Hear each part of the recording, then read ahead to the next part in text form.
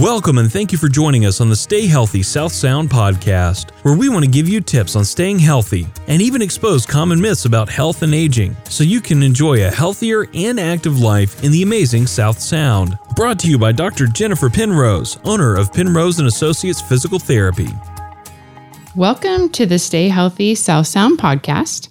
My name is Dr. Jennifer Penrose, and with me today is Dr. K. And I'm going to let her pronounce her name so I don't mess it up. I have a uniquely challenging name for some reason. My name is Erin Kershisnik. Thanks for being here.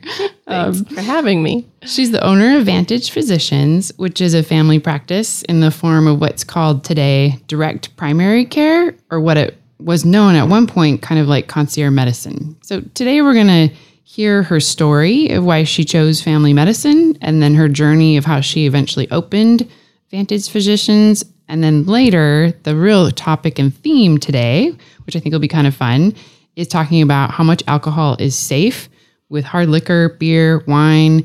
And it'll just be an interesting and I think very applicable topic to staying healthy and knowing more about that. So first of all, just kind of go back in time and tell us a little bit of how you decided even to go into medical school. It's a kind of a boring story, Jennifer. That's okay. I was a sophomore in high school, and we had to do the sort of career class, and we had to research and write an essay on two different careers. I picked English professor and physician assistant. And as with everything, I had my father proofread my essays, and he said, okay, very good, no typos, blah, blah, blah. But why don't you just be a doctor instead? And in my little sophomore brain, I just said, okay. And I kind of was just on the track off to the races from then on. Yeah, just ran with it. It's like parents are important. Yeah. And did you have any other interests or debates over it? It really was pretty straightforward. Once I decided, all of the sciencey parts of my brain and the caring and helping parts of my brain fit together so perfectly that actually college was terrifying. I have no other choices. I have no plan B. What if I don't get into medical school? And so I'm not a very creative person, apparently. Oh, it fit though. Everything fit. It all worked out. Yeah.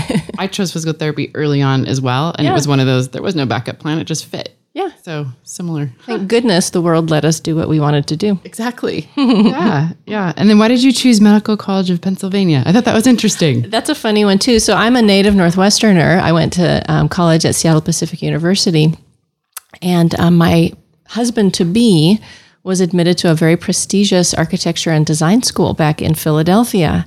And at the time, we are so naive when we're young. But at the time, there were 5 medical schools, all in Philadelphia. And I thought, well, how hard could this be? I'm sure I'll get into one of them. And so I only applied to medical schools in Philadelphia. Applied to 5, got into 2, picked the one with the most trees. That was how I decided the course of the rest of my life. I can't believe we let 22-year-olds make these kind of choices. It was a great school, though. If anybody from MCP is listening, it was an awesome school. Well, that's good. Good. It was a fit. Good. Well, that's interesting. I wondered. And then why family medicine? You get exposed to a lot of different things in medical school. And then what made you land there? Right. When I was in college, one of my study buddies had a mom who, actually, she was a psychologist. And she heard that I wanted to be a family doctor, and she gave her daughter a book to give me. The book was, I can't remember the author, but the book was called The Heirs to General Practice. And it was talking about the specialty of family medicine and how they were kind of taking over in a more complex medical environment from GPs, but still were the small town doc, the person that was your kind of medical home base. And that book just really kind of ignited that passion within me. Going back to the naivety of youth, there was no family medicine department at the medical school that I chose with all the trees. But we started a family medicine interest group, and I did my family practice rotation by crossing the Benjamin Franklin Bridge when I was 8 months pregnant to do my rotation in New Jersey to try and meet other family doctors in a Philadelphia environment that was very much kind of centered on specialist medicine. And Yeah. So it was another one of those things where it's like early in the process, somebody said or did something that just flipped a switch in my brain, and kind of no looking back. Cool. I actually had somebody during a rotation say, it was during a pathology rotation, and she said to me, "Why do you want to be a family doctor? You have such a good vocabulary." Wow. Okay, still want to be a family doc. Carry on. Oh, that's interesting. Yeah. What do you love about it now? Like, what's something you really... On the day-to-day, what I really love is feeling like a detective. You know, when I send a patient to a specialist, I've kind of packaged them. I've done some initial labs. I've chosen this specialist because I think this is the body system that, you know, is necessary. But when the patients come to me, they've got nothing but this sort of random collection of clues. And it's my job to look for patterns, to listen, you know, just like Columbo, you know, kind of looking at people squinty-eyed and going, here's what's going on. And then deciding what else needs to happen. So it's that detective work that I think is the really interesting part of it. I had a friend recently refer to specialists as partialists. Oh, that's funny. And I thought that is, Yeah. it's kind of a burn. Right. Well, they're very good on our colleagues. But it's like, this is my body system. Not only is, you know, this is my eyeball. Oh, no, wait, I only cover this part of the eyeball. And you kind of need that because medical technology is so complex. But we still need that, you know, 10,000-mile view, that detective who's stepping back and looking at all the clues. Mm-hmm. And I do that literally every day. It's interesting because physical therapy is often that way too. Yeah. We don't have the luxury of ordering labs or X-rays or MRI, so we often are looking at the bigger picture and how does that work, and do these symptoms really line up with this diagnosis, or is there more here? Yeah, and I will confess, I send patients to you with, you know, diagnosis shoulder pain. Right. You figure it out. I don't know. And I actually appreciate that because then it's like, yep, okay, I'll figure out which muscles are involved and what, if it's impingement or rotator cuff or whatever, that's fine. Problem solving is a huge part of, I think, just job satisfaction. Oh, yeah. And then, of course, there's the longitudinal relationships. I have patients that I've known for 20 years. And they like that too. They remind me, you know, oh, your daughter's a sophomore in college, but I remember when you were pregnant with her. And so that's not all my patients, obviously, but that's the part that enriches me about the job on the long view. I love seeing my patients over the years. Yeah. Mm-hmm. It's the fun part. Yeah. What about some challenges? What are things that are? Well, there are days when I wish that I was a partialist because if they can't figure it out, they just get to say, it's not your colon. Go back to your family doctor. Mm-hmm. So the mysteries, the unsolved problems, frequently come back to me, and it's my responsibility to not, you know, be angry with the patient for not being fixed, or I can't give up, and so that's the biggest challenge is when difficult problems come back home, to my office, and I have to take another stab at it. Right. Yeah. Not everybody fits down the pathway. Yeah. Or the challenge of kind of delicately approaching the idea that what they have might be a stress illness, and that there might not be a quick fix, but rather something that they really have to, you know, partner with me on working to get better. Right. Well, that's a biggie. Mm-hmm. What do you think some misconceptions that people have about family practice? I think they don't really, like, some people are very surprised if they haven't seen a family doctor before at all the things that we do. My training was, you know, we say cradle to grave. So I delivered babies and did prenatal care. We, you know, learned about the intricacies of hospice and then all the everything in between. And so I'll have new patients come in and interview me and be surprised that I would do their pap smears, that I could do well female care, or that I, you know, could freeze this or, you know, cut that off, or, you know, do other things that they were used to maybe being sent to a specialist for. Yeah, I could see that. Yeah. I don't deliver babies anymore, though. That was crazy. Yeah, because they always come in the middle of the night. Frequently, yes. Yeah. I feel like that. It's like, because you're up at all hours. Yep. Yeah. How have you seen the role of family medicine change over the years, or have you? Or maybe it's just the way in which it's delivered, or that kind of any of those tangents, if you want to touch on. I think different communities support their family doctors in different ways. There's the rural family doctor that, is the only doc in town. And of course, they're still doing that full spectrum of care. They're the everything doctor. Absolutely. I think as Olympia becomes more urban, or as, the whole South Sound becomes more urban, there is a tendency more towards corporate medicine. The kind of 9-to-5 doc in a box is more the ideal. That's what works well for the bigger corporations. And so that's a big change for family practice. It's harder and harder to find a private practice sort of owning and running their own business. And so it takes the doctors out of the community a little bit as employed physicians. And I don't know if they see themselves in the community for decades, volunteering, contributing. I'm not sure. But I feel like there's more mobility. Like I'm going to move from this practice to that practice, and maybe I'll go live in this town or that town. Or they don't necessarily stay in the same thing. For me to leave my practice, I would have to sell my building, liquidate all my contracts. I mean, it's like I can't just pick up and leave. I suppose I could, but my roots are way down deep. Yeah. And I don't know if that's going to still be a thing. I hope it's still going to be a thing. And so it just seems like every decade it's a little different. Yeah, the pendulum kind of swings around a little bit. Yeah. So kind of talk us through like what helped you decide to go a different route and open direct primary care and that whole journey. Yeah. So right out of residency, I joined a multi-specialty clinic and operated in that role for about 2 years. Then the group of docs I was with bought out the practice from the multi-specialty clinic. So we were in private practice for a couple of years. And through that whole process, we're plenty busy, lots of customers, and kind of every year revenues were lower and lower. And part of that might have been increasing overhead. Some of that was reduced payments from, our payer mix.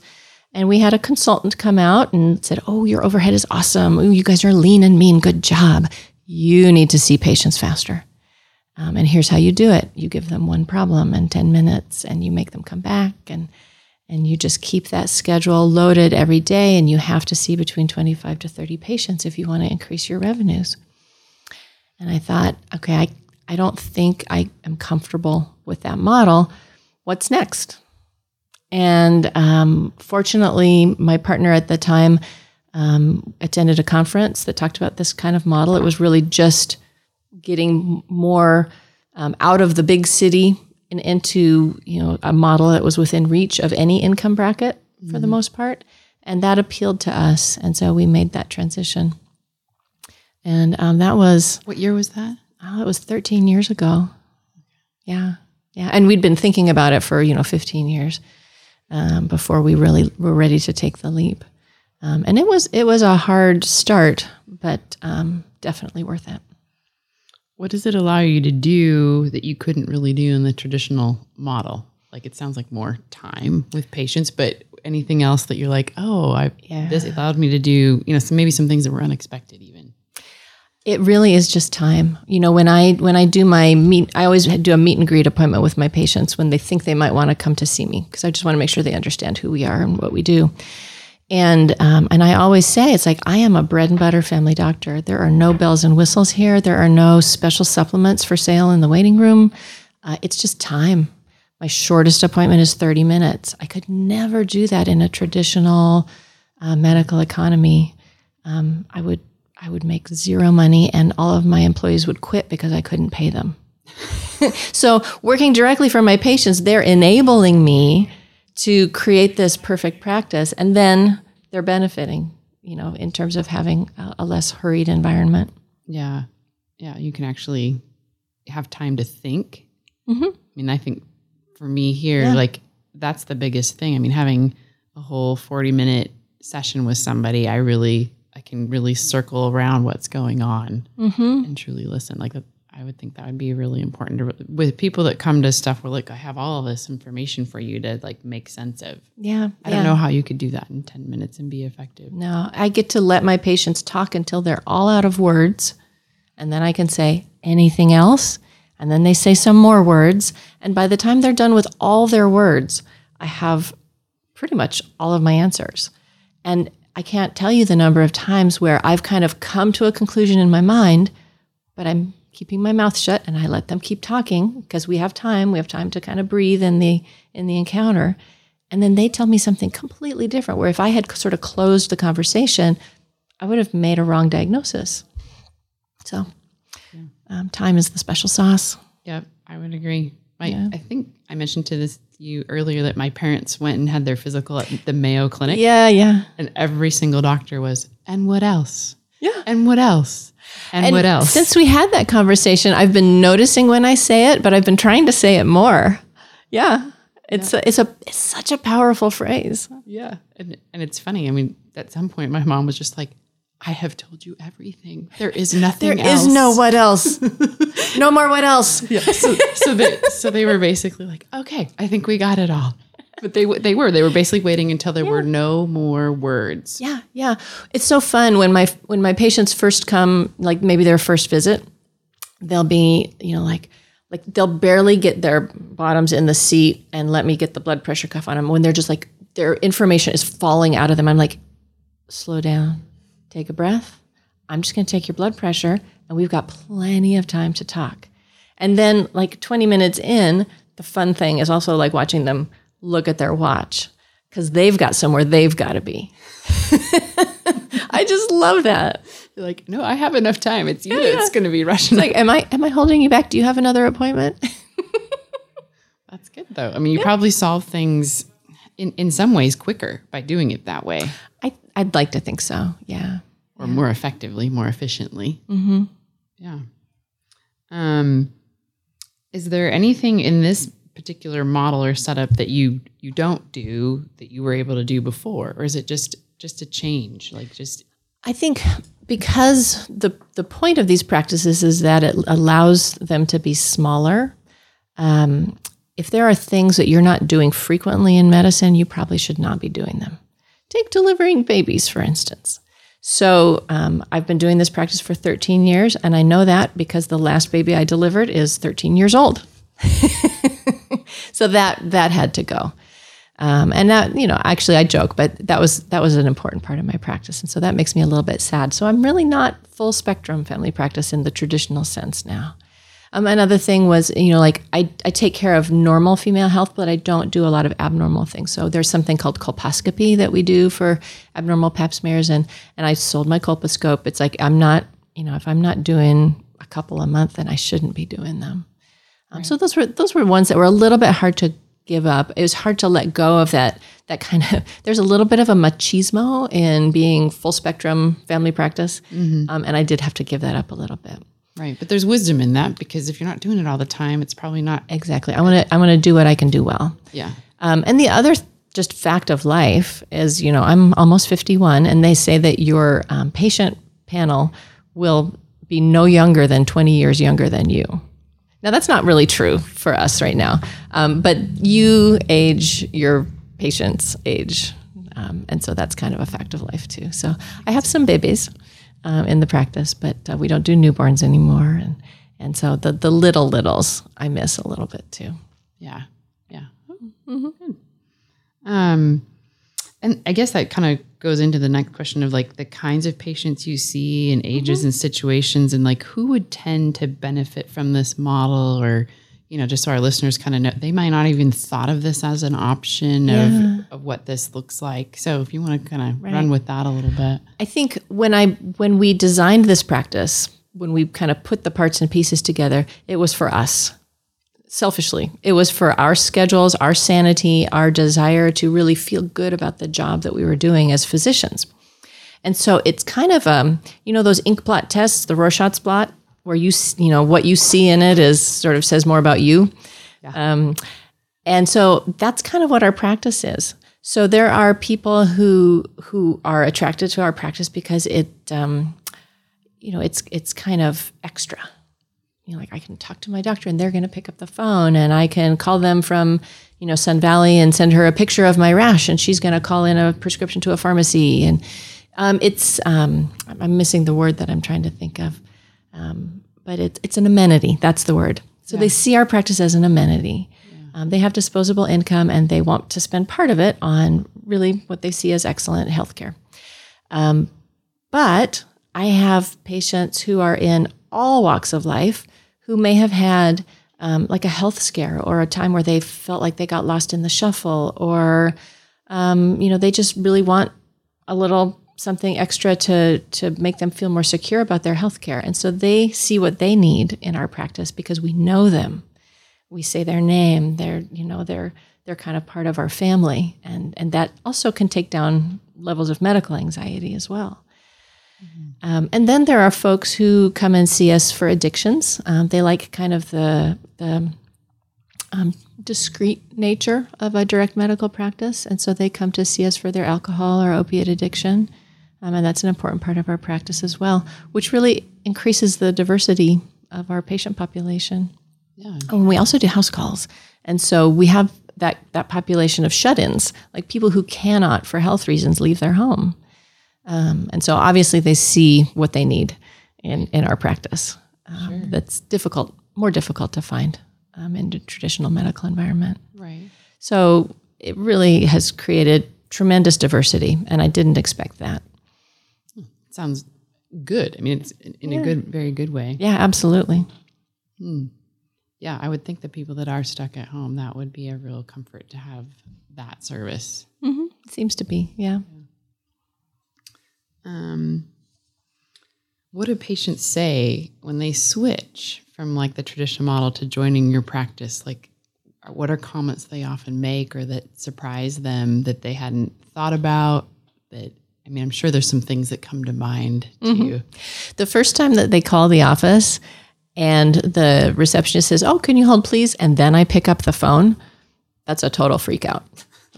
Oh, I'm sorry, I didn't mean to bother you. He's like, "I'm at my desk." And so the first time that they just get to talk to me, or they're calling after hours and it's just me that calls them right back.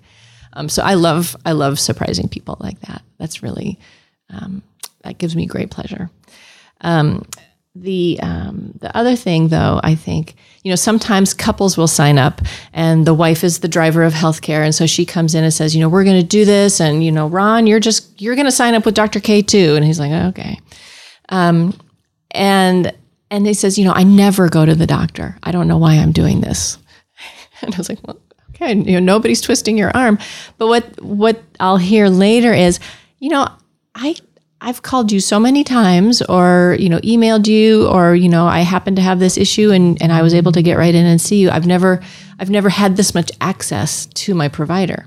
So some people don't go to see the doctor very much, not because they're well, but because they're busy. Mm-hmm. And it's just, it doesn't fit into your day. And so you kind of wonder, or you spend a lot of time on WebMD, or, talking to your neighbor about what do they think?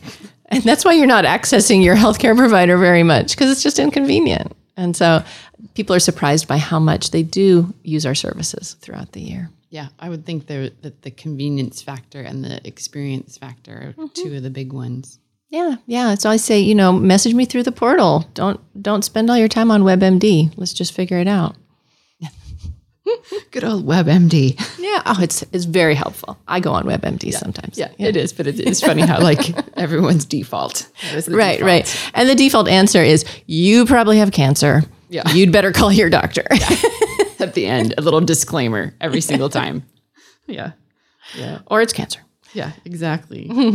Can you explain a little more detail of how, to our listeners, how it works to join your type of practice? Mm-hmm. That kind of process, and a membership fee, or how, what's it included, and can you use your health savings account? Kind of those commonly or frequently asked questions. Yeah, kind of how do we interface with traditional insurance too? Yeah. Yes. So the only income to my practice is a monthly membership fee.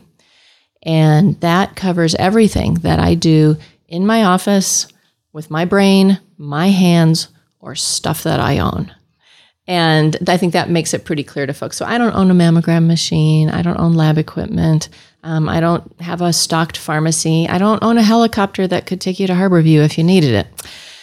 So we really strongly encourage our patients to maintain their insurance. Now, some of them may be able to have a more high deductible plan, leaves a lot more money in their pocket, and then we are a small dollar amount that really takes care of probably 90% of their healthcare needs. We never have extra charges. There are different practices in different states that will also bill insurance, but that's actually not legal in the state of Washington. The Office of the Insurance Commissioner has created very good, clear guidelines that let me know that I'm, a legitimate business and I'm not, breaking any laws doing what I'm doing. And then I promise not to bill insurance. And so I've opted out of Medicare completely, which keeps me in line with also the laws regarding Medicare.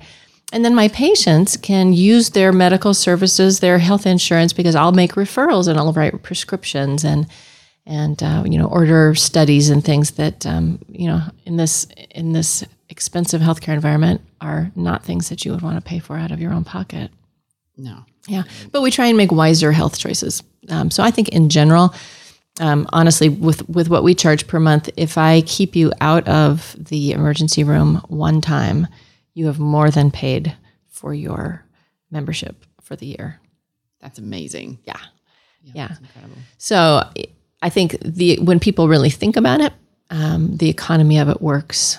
It's not really an amenity. It's a smart choice that helps you use your health insurance, that is the high dollar expense, to its best advantage. Mm-hmm.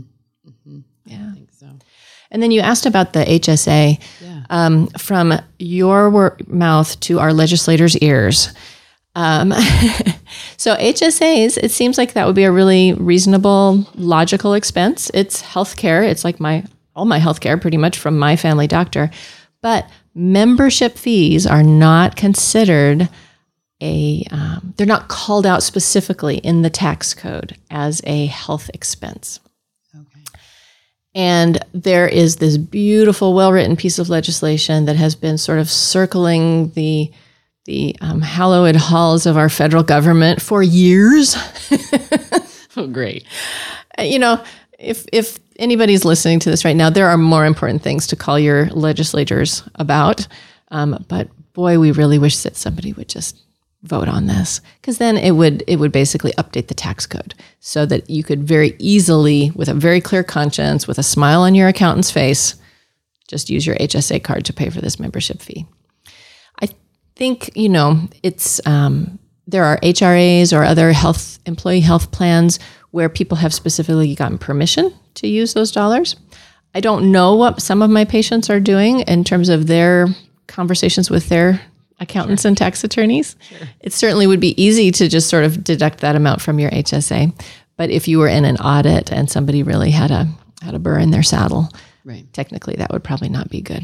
Oh, brother. Yeah. Of course. How is my doctor not healthcare? I don't understand. Right. Yeah. And I don't know if it probably doesn't matter if they try to pay for their whole year membership upfront or versus every month. It probably doesn't. It doesn't matter. Yeah. Huh. Yeah. And people will say, well, just tell me how much it cost. How much did my visit cost? Well, it's literally $0. We have to have a fee schedule to show to insurance companies if we want to, have a contract. And so every single thing I do, wart removal, $0, pap smear, $0, half-hour appointment, $0. It's all free. So we can't really even give you an invoice.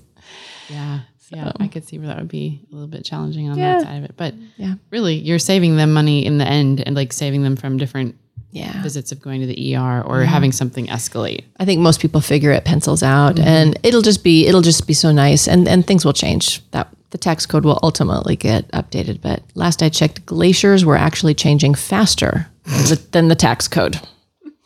And that's not a happy thing. No, it takes a bit of a undertaking for the tax code. Yeah, pretty much. Yeah. Huh. Are there anything else that, in terms of misconceptions that people might have about direct primary care or concierge medicine in the past? Are there things that sometimes you run into where you're like, oh, I need to explain this to them? I don't know. I'm just curious if there's anything else that comes to mind. Yeah, I think most of the misconceptions, people nowadays, there's been enough out there about DPC practice that people get it. It's in the news. There's TV shows about it, kind of. And so people understand now. The biggest misconceptions, I think, are with my colleagues. I think that there's definitely the perception for people that don't know Dr. Ritchie and I very well, that we are sort of really in a boutique or concierge practice that we take care of the wealthy. Oh, interesting. The wealthy. I love the wealthy. They're people just like all my other patients, but that's not like our MO. There are no marble showers and monogrammed bathrobes after your physical, or just not a thing. Yeah. So that's a big misconception. And then the other misconception is that like being on call 24/7 is devastating and life ruining.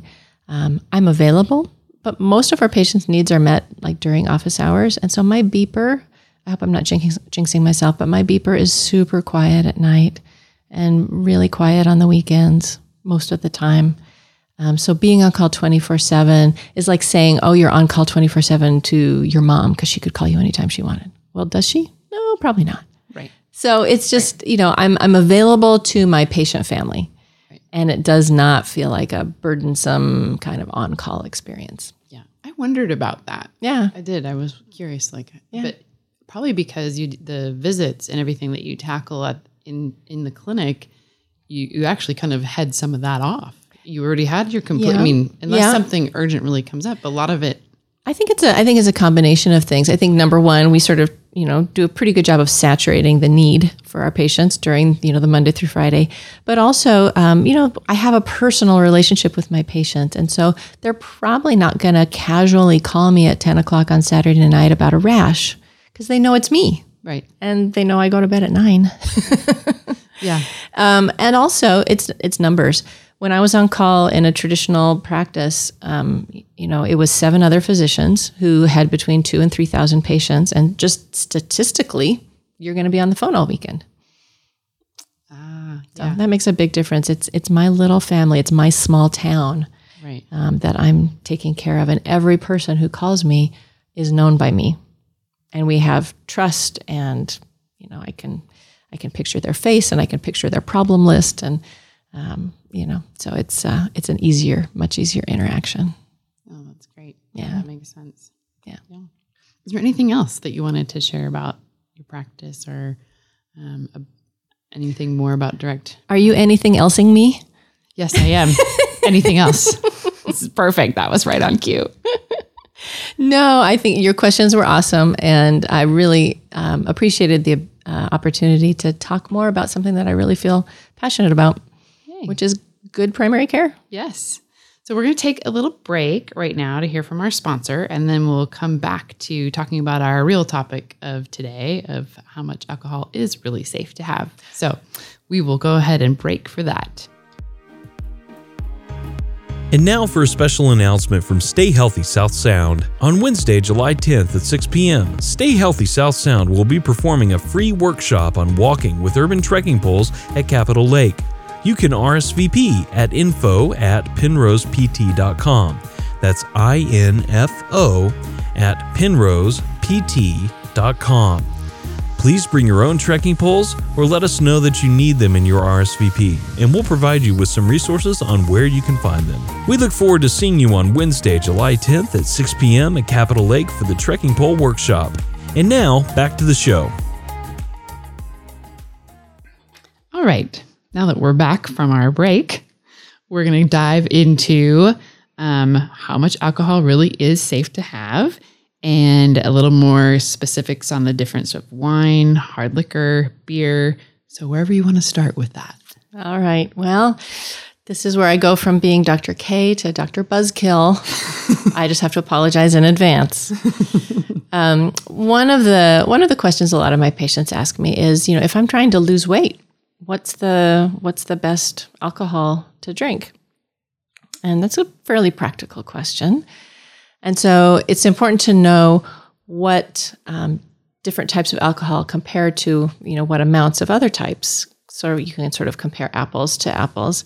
And so it's important to know that one shot of liquor or spirits is the same as about 5 ounces of wine, 8 ounces of malt liquor. What's malt liquor? Well, that's like a Zima or something like that. 10 ounces of beer. So those are sort of the comparisons. The caloric amounts, I guess if you really wanted to think of your drinks and your cocktail hour that way, would be a shot of vodka, about 1.4 ounces, is approximately 97 calories. I don't know about you, but if I'm going to have a little cocktail, I'm not really doing shots. So if you're drinking hard liquor, most of the time you're using a mixer, and that can get pretty spendy in the calorie department. And so an 8-ounce margarita, which is a pretty modest-sized margarita, is about 450 calories. And lots of sugar. And a lot of sugar. If you are a big fan of the IPAs and you're, doing a little microbrew, that IPA is going to set you back probably about 200 calories. That's a lot. If you're feeling virtuous and you go for the Bud Light, that's 110 calories. So that actually does make a significant difference if you can tolerate that kind of a beverage. I'd be like, I'm not going to bother, thanks. Yeah, exactly. There's a joke. The woman walks into the restaurant and she orders a Corona Light, and the bartender hands her a big glass of ice water. I think my father-in-law told me that one. Yeah, it's about how I feel about that one.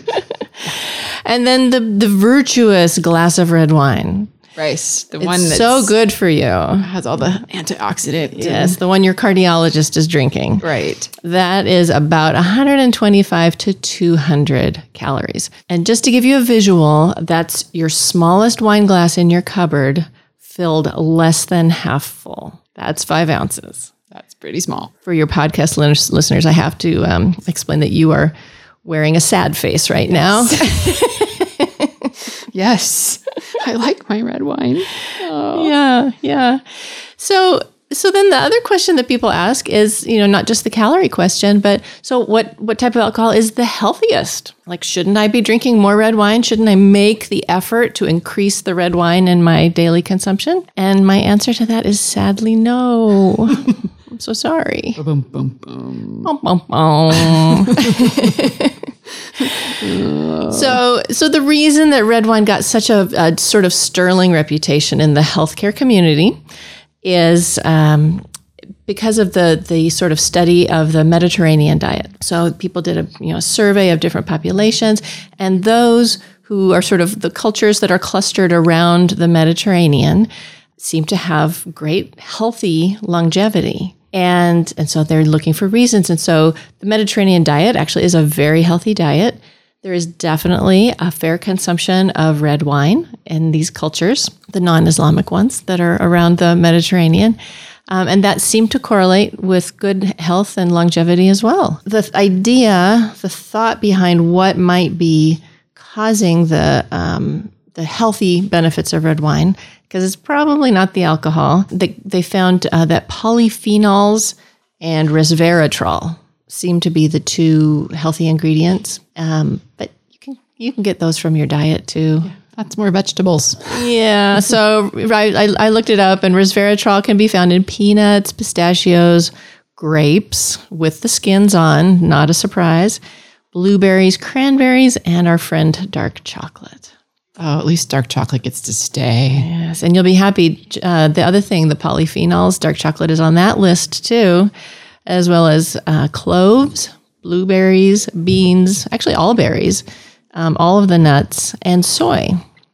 So yes, red wine has those healthful antioxidant ingredients, but you can also get it from, Food. Some peanuts and some red grapes, minus the alcohol.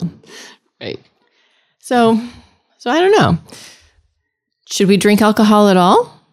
Yeah, that is the question, isn't it? Get to it. So I think the one thing that we don't really talk about when we're looking at consumption of alcohol is, what are the other risks? We know that there's a little bit of heart health involved in red wine. We know that you can sort of balance your alcohol consumption for, caloric needs. But there was a survey of just people in the United States, And pretty much everybody agreed that cigarettes are related to cancer. Yes, we can all say that. Yeah, unless you're a major Philip Morris stockholder. But this survey showed that 70% of people surveyed in the United States did not know that alcohol was associated with cancer. Before our conversation earlier, planning this podcast, did you have any inkling? I think it's one of those things. It's a chemical, it's a toxin, and I kind of thought, well, you can't have too much. I mean, you know what it does to the liver. Right. That's pretty well known. Yeah, well known. And I think I would go ahead and say there's a limit of how much, because I could see that being linked to cancer and not be surprised. But it's kind of I would say that's a background noise for me, if not up in the front, like smoking is super obvious. Right. We really take that one for granted. So it's true, though, that alcohol consumption in varying levels is associated with multiple types of cancer. We know that people who consume more alcohol in a sort of a dose-dependent fashion have a higher incidence of mouth cancer, esophagus cancer, cancer of the liver associated with cirrhosis. Breast cancer for women is actually markedly increased by regular alcohol consumption. And then colon cancer as well gets a little bit of a bump. And it's interesting, daily drinking seems to be the one that's most associated with oral and esophagus cancers. That's the tube that goes between your mouth and your stomach. And so beer and hard liquor are both associated with a 20% increase in esophagus cancer. That was a real shocker for me. Interesting. Oddly, in cancer of the esophagus, wine does not seem to be as big of an issue. But you can reduce your risk of those types of cancers just by giving yourself some breaks, not being an every single day habitual drinker. And then there was a British medical journal that really wanted, almost as sort of a public service stunt, to determine how does alcohol compare with smoking in terms of risk of all cancers. And they decided to report it in terms of how many cigarettes in a bottle of wine. Just the visual on that one is kind of gross. Right. But what they determined, and this is studying big populations of people, non-smokers and drinkers, and smokers and non-drinkers, and they found that the risk of a consumption of one bottle of wine a week equals smoking 5 cigarettes a week for men. And for women, the risk was a little higher. We're smaller and we don't metabolize alcohol as well in general. And so one bottle of wine equaled 10 cigarettes smoked in a week. So that's a really striking visual, because we're all like, oh, I would never smoke. Well, some of us are like that. But then, sometimes these statistics don't have meaning until we really sort of state them in different ways. Right. So if you took 1,000 completely non-smoking women who drank just one glass of wine a day, 14 extra out of that 1,000 would get cancer. Wow. And for men, 10 extra out of that 1,000 would develop a cancer that they would not otherwise have had statistically if they weren't drinking that daily glass of wine. Cue weeping and gnashing of teeth. Right. So if you drank 3 bottles a week, that would be about equal to 23 cigarettes a week, which is more than a pack. So one thing I have to pause and make really clear here, cancer is not the only thing that happens when you smoke cigarettes. I'm not saying that one is overall equal to the other. Lung disease, reduced ability to exercise, all those kinds of things are also a big issue with smoking that, of course, you don't see with alcohol. Right. But it does help people put it in perspective. Yeah. So I've never heard this analogy before. So yeah, it was a fairly recent study, and it kind of hit all the men's magazines and health journals, because it's just a shocking way to think about it. And the other thing is that, so the American Cancer Society has kind of designated, what is considered moderate drinking, sort of that amount where you can kind of pat yourself on the back and say, okay, I'm good, I'm average. Right. And it's 2 drinks a day for men, woohoo, and 1 drink a day for women. Now, the disconnect is that, okay, here's a population study that just recently came out. The American Cancer Society is like picture this giant cruise ship with multiple captains. And for them to create a recommendation or a guideline takes meetings and consensus opinion, and they're just not moving with the times all the time, and often their recommendations are sort of broad and general. So it's going to take a while for them to change their current recommendation. Exactly. So I don't know if I would completely pat myself on the back if you're a guy that's drinking 2 beers a day every day after a long hard day of work. Right. Yep. And then, speaking of like recent research, so there was a paper published recently in the Lancet, the Internal Medicine Journal, highly regarded, peer reviewed, and this study was more of sort of an epidemiology study, meaning the statistics of how people die. And based on that, their recommendation was that the only healthy amount of alcohol consumption is 0. Oy. Yeah. Oh, wow. And the diagnoses that they cited that were clearly affected by alcohol consumption were heart disease, cancer, cirrhosis, diabetes, epilepsy, injuries. That's a big one, especially for youth. Violence and motor vehicle trauma.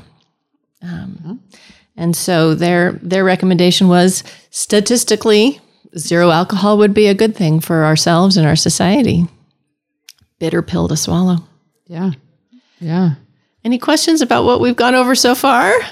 No, I was surprised when I looked up a little bit, just even, how it even affects sleep disorders. Like it was estimated $18 billion in the US spent on alcohol related sleep disorders because people resort to alcohol to relax, but then you have to take more to get the same effect. Right. And so that ends up creating a sleep disorder and they don't sleep as well. Right. Right. So if you want to touch on that a little bit, I guess. Yeah, you bet.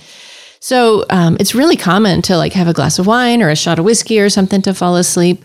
And it kind of works. Like it relaxes you, makes you more sleepy. And so your sleep latency, the amount of time it takes you to fall asleep, is definitely going to be shorter. But interestingly, what happens during that first stage of sleep is that you actually go into deep sleep, which seems like a good thing, right? Yeah, we need some deep sleep. Yeah, but you have dramatically less REM sleep, and that's the dream state. It's kind of the active stage of sleep. And in ways that we probably don't even fully realize, that REM sleep is the part that our bodies and our minds find really restorative. And it's where we kind of work out, problems from our day and solve problems and things like that. So alcohol is actually robbing you of that REM sleep. And then, a couple of glasses of wine don't really last 8 hours. And so after our body is done metabolizing that alcohol, we actually have a rebound awakening effect. And that's that 3 a.m., I had a glass of wine with dinner too late. And here I am, 3 a.m., planning my day, checking my shopping list. My brain won't shut off. Yeah, and so it's super counterproductive. And so you've had less restorative sleep, probably less than you would like. And the only benefit you're really getting from that alcohol is you don't have to lie in bed awake quite so long waiting to fall asleep. So it's not a very good trade-off. Right. Especially when you consider all the other things we just talked about. Right. Yeah. Well, and then I can see where that can fall into dependency, and then even, alcoholism it's definitely prevalent still. The opioid addiction is getting all the publicity right now, but you do see alcoholics in your practice as well, I'm sure. And the pathway in which they get there. Do you want to talk about just kind of maybe some commonalities that you see, different ways people fall into that? Sure. Yeah, so in my practice, we do treat a variety of addictions. And I would say, like in the press, alcoholism is sort of that bastard stepchild of the addiction industry right now. We're all really, really focused on opiates, and it's easy to forget that something that's legal and you can get at the grocery store can actually become a problem and run your life as an addiction. So there's a lot of screening tools that I use in my practice. There's a short questionnaire called the CAGE questionnaire, but then there's another one that I've started using called the FAST score. And what you want a screening tool to be is something that you can administer to everybody that comes in the door. You don't want to judge somebody saying, you look like an alcoholic. I'm going to ask you some of these questions. So we just screen everybody at their annual physical. And it's a very simple 4-question screening test. Want me to just read the questions? Yeah, great. So the first one is a biggie. It says, how often have you had 6 or more units, if female, or 8 more if male, on a single occasion in the last year?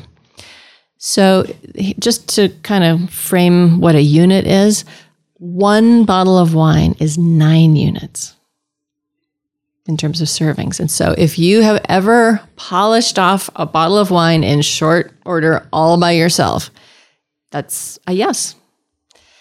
The second question is, how often during the last year have you failed to do what was normally expected from you because of your drinking? And all of these questions have sort of a graded answer. So never, less than monthly, weekly, daily. And each one of those questions has sort of a score. The third question is, how often during the last year have you been unable to remember what happened the night before because you had been drinking? I also like the way that they couch it in the last year. Because when I ask these questions without that, it's like, well, in college, I ... It's like, okay, now you're 50. Tell me about the last year. And then the last one is, has a relative or friend, doctor, or other health worker been concerned about your drinking or suggested that you cut down? And that one, of course, is, the outside perspective matters. You might be annoyed with the question or the concern, but that they've noticed something, I think, is an indicator. And the reason that it's important, I think, to identify people with addictions and dependence on alcohol is because there's treatment. Like, I wouldn't run a test for a disease that I have no cure for. That would just be mean. Mm-hmm. And so in treatment of alcohol dependency, we recognize more now than ever that there's really a spectrum. So there's that kind of casual, I had a glass of wine to fall asleep and then it didn't work as well. And so now I'm having 2 and now it's really hard to stop. That sometimes just takes awareness. Like you just hold up a mirror and say, ooh, this is the risk of alcohol. Ooh, I didn't know that. I think I'll cut down. Right. And that's not really severe dependence. It's just overuse of alcohol that's kind of happened gradually over time. Then there's that really strong, at the other end of the spectrum, that strong sort of biological imperative to have an altered mental status. I've heard a lot of stories from my patients who I'm treating for addiction about like their first experience with opiates. I got my wisdom teeth out. I was, 16 years old. The doctor gave me Percocet and it was like, where has this been all my life? And then they're overusing it. They're buying it from friends and suddenly they're off to the races with their addiction. Alcohol, same thing. Somebody has their first, experience with intoxication and they'll say, my anxiety was gone. I was social. I felt relaxed for the first time in my whole life. And they're just off to the races and alcohol becomes sort of an integral part of their neurochemistry. So that is the group of folks that are probably going to do best with some form of a medication-assisted treatment with their addiction. And that's where talking to your doctor about addiction or your alcohol use is so, so helpful. We have all kinds of medications that are kind of off-label, not necessarily FDA approved for treating alcohol addiction. Topiramate, baclofen, gabapentin, Depakote. But then also there are some specifically FDA-approved meds for treating addiction. Naltrexone is remarkably effective, and it can be a daily pill, or it's also given as a monthly shot. So you don't really have to wake up every morning and decide you're going to take your med. It's just in you. And the naltrexone, even though it binds opiate receptors and is also used for opiate addiction, it just seems to make you think less about alcohol. It doesn't make you sick when you drink. In fact, there's one study that did naltrexone, daily dose of oral naltrexone, and you could just drink whatever you wanted. And there were no sort of prohibitions or goals set or restrictions. And then people just sort of naturally drank less until they were, at a point where they could kind of see or conceive of a world where there was no alcohol in their lives. Right. So the medication assistance it's more than just the the sort of one you think of, the typical antabuse where, I took a pill and now if I drink, I'll barf. So I guess I'll be good. Right. Because that doesn't sound pleasant. That doesn't sound good at all. Yeah. So there's just a lot of things that your doctor can do for you or refer you to an addiction specialist if they don't feel comfortable in that realm. Right. And the one thing I really want to make clear to your podcast listeners is that alcohol, if you're drinking at a high level and you decide to quit drinking all on your own, it can kill you. Alcohol withdrawal is potentially deadly. And so it's really important that you consult with a doctor or, have somebody help you. And gradually cutting back on your alcohol use is the safest thing. Yeah, I didn't know that. I didn't know that. Yeah. You can really... It can cause confusion, seizures, coma, and death. It's not common, but it happens enough to be a problem. Yeah. Yeah. So that was a good question. Any other questions about alcohol? I don't think so. I think that I was kind of curious about the sleeping and how people get into the whole process of addiction, and then just what was safe and what the health kind of status was. And now we know. Now it's like, oh man, 0 is best. 0 is best, but daily is probably not a good idea. And addiction is real. Yeah, that's the summary. So somewhere in between there, probably most of us, most of your listeners have at one point or another maybe had a few too many. And so do you have any particular hangover cures? Maybe from your wilder, younger days? 20 years ago or so. Yeah. I just remember drinking a lot of water. Water. That was water. Yeah, lots of water. And aspirin or Tylenol. Yeah. So dehydration really is probably one of the biggest components of hangover. But there's a lot of other things that go on too. The alcohol increases your stomach acids. And so that's the unhappy tummy from the next day. Oh, yeah. It tanks your blood sugar because it's such a simple carbohydrate. It goes right into your bloodstream and your insulin just goes nuts and then crashes you. So that's a big part of the just blaz the next day. And also probably where you get the kind of conventional wisdom that a big kind of fatty breakfast the next morning would be a good idea. I'm not sure about that though. Yeah. And then the other thing is that just the toxins, there really are toxins in alcohol, especially the darker brown liquors, just cause inflammation. You can have joint pain, muscle aches, migraine, all those kinds of things the following day after you've overconsumed alcohol. So moderation is probably the best idea.